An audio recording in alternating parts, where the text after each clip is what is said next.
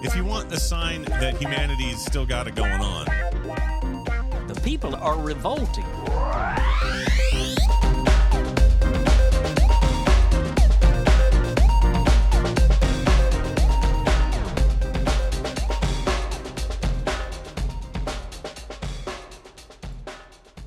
Welcome to People Are Revolting, a daily dose of disobedience. This piece is published at newarab.com. Hundreds of Australians have attempted to block an Israeli cargo ship from docking at Sydney's Port Botany, claiming it is a major shipper of arms to Israeli forces currently waging war on Gaza. A pro-Palestinian rally took place at Sydney's Port Botany on Saturday in a bid to block an Israeli transporter ship from operating.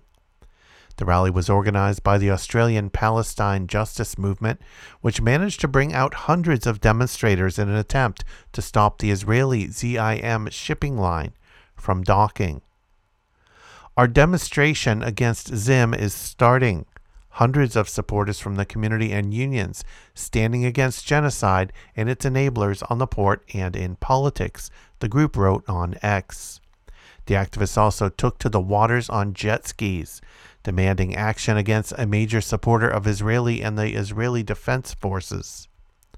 Following the call of the Palestinian Boycott, Divestment and Sanctions Campaign, BDS, against Israel, the group says its actions against ZIM were aimed at the bloody forces of war, colonization, and racism.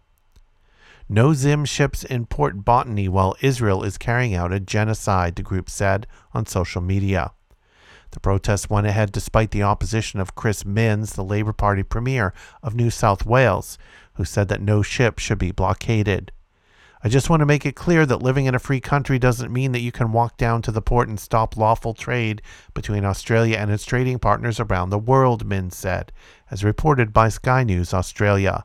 He then went on to say that it was ridiculous for the protesters to try and stop trade based on personal preference.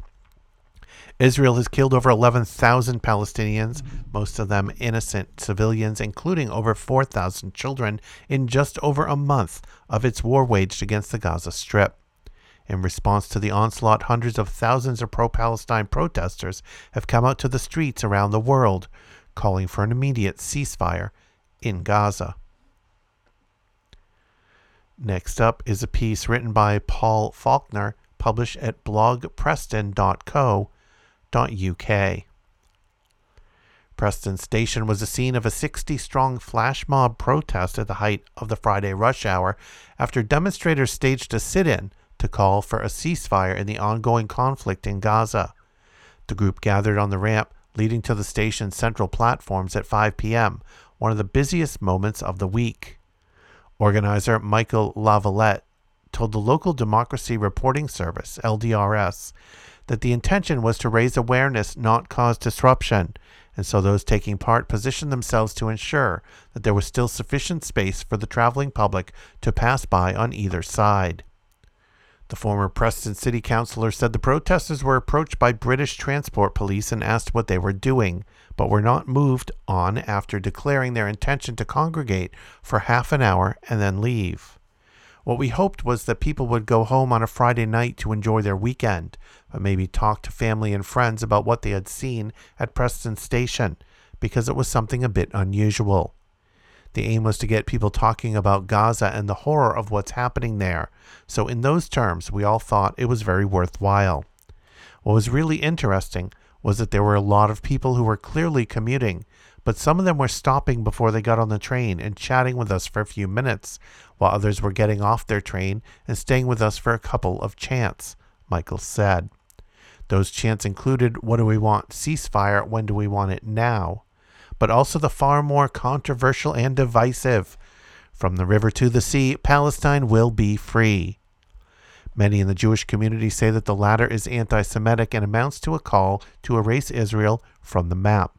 When it appeared on several banners at pro-Palestinian march through Preston city centre a fortnight ago, Jeremy Dable, the Jewish representative on Preston's Faith Covenant, told the LDRS, quote, There's no way at all that the slogan will be interpreted by any Jew in any way other than to a call for total annihilation of Israel. However, Michael defended its use by the flash mob, saying that it was the opposite of demanding that Jews be forced out of their country. Its historic roots are that in the 1970s, the Palestine Liberation Organization produced a document in which their solution to the Middle East problem was for a single secular Palestinian state in which Christians, Muslims, Jews, and people of no faith could live as equals between the River Jordan and the Mediterranean Sea. Out of that came from the river to the sea, Palestine will be free. And what it means is free in terms of free equals social justice for all, said Michael, who represented parties including Respect and the Trade Union and Socialist Coalition during more than a decade at the town hall from 2003.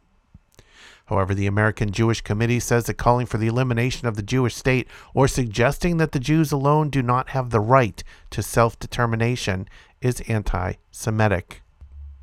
And that is part of this concerted effort on behalf of some people to paint the Palestinian cause in a negative way as anti-Jewish, and it is far from anti-Jewish. It is anti-colonial, and it is anti-Zionist, because the Zionists are the settler colonialists that have occupied the Palestine and created the state of Israel.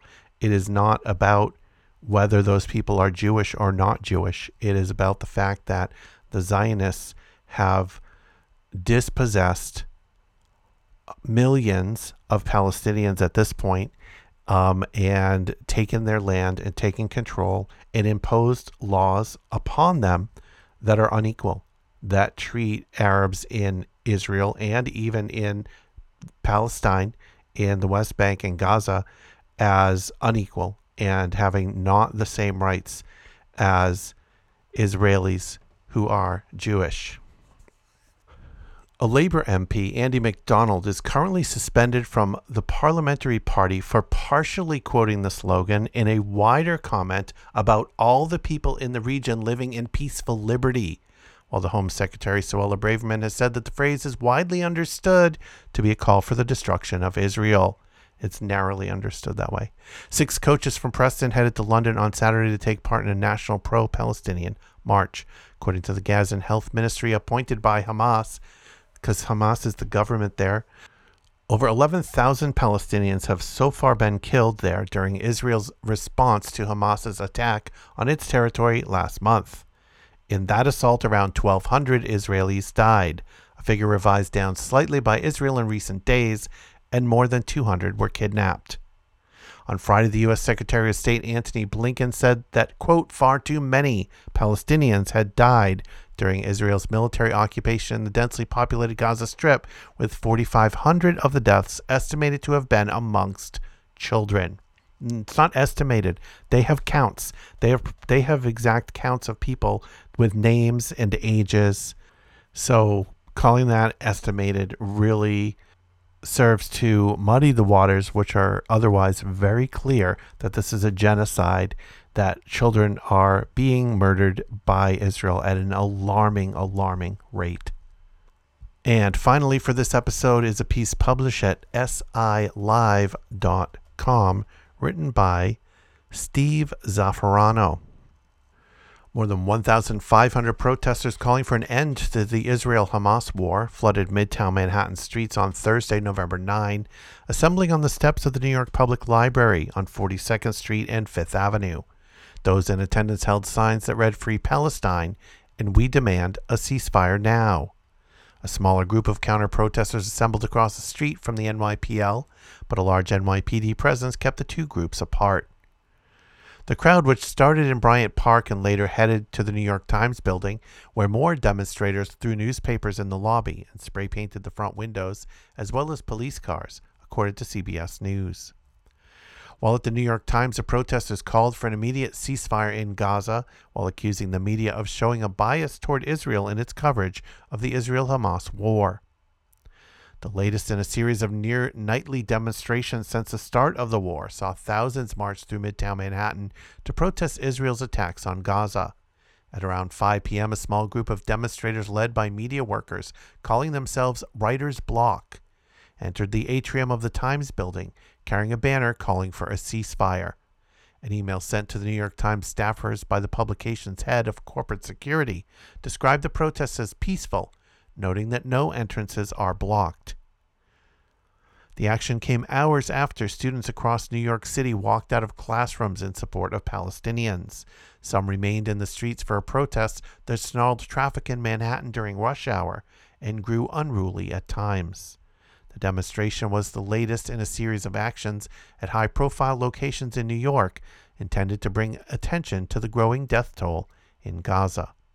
On Tuesday, activists with the group Jewish Voice for Peace briefly took over the Statue of Liberty.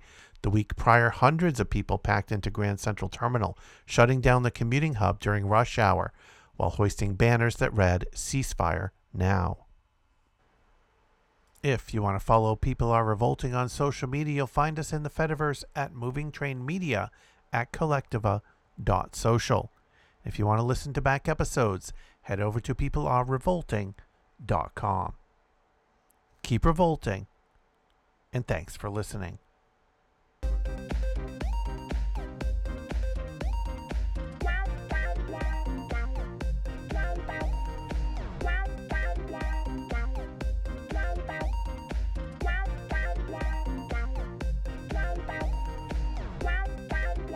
If you want a sign that humanity's still got it going on, The people are revolting.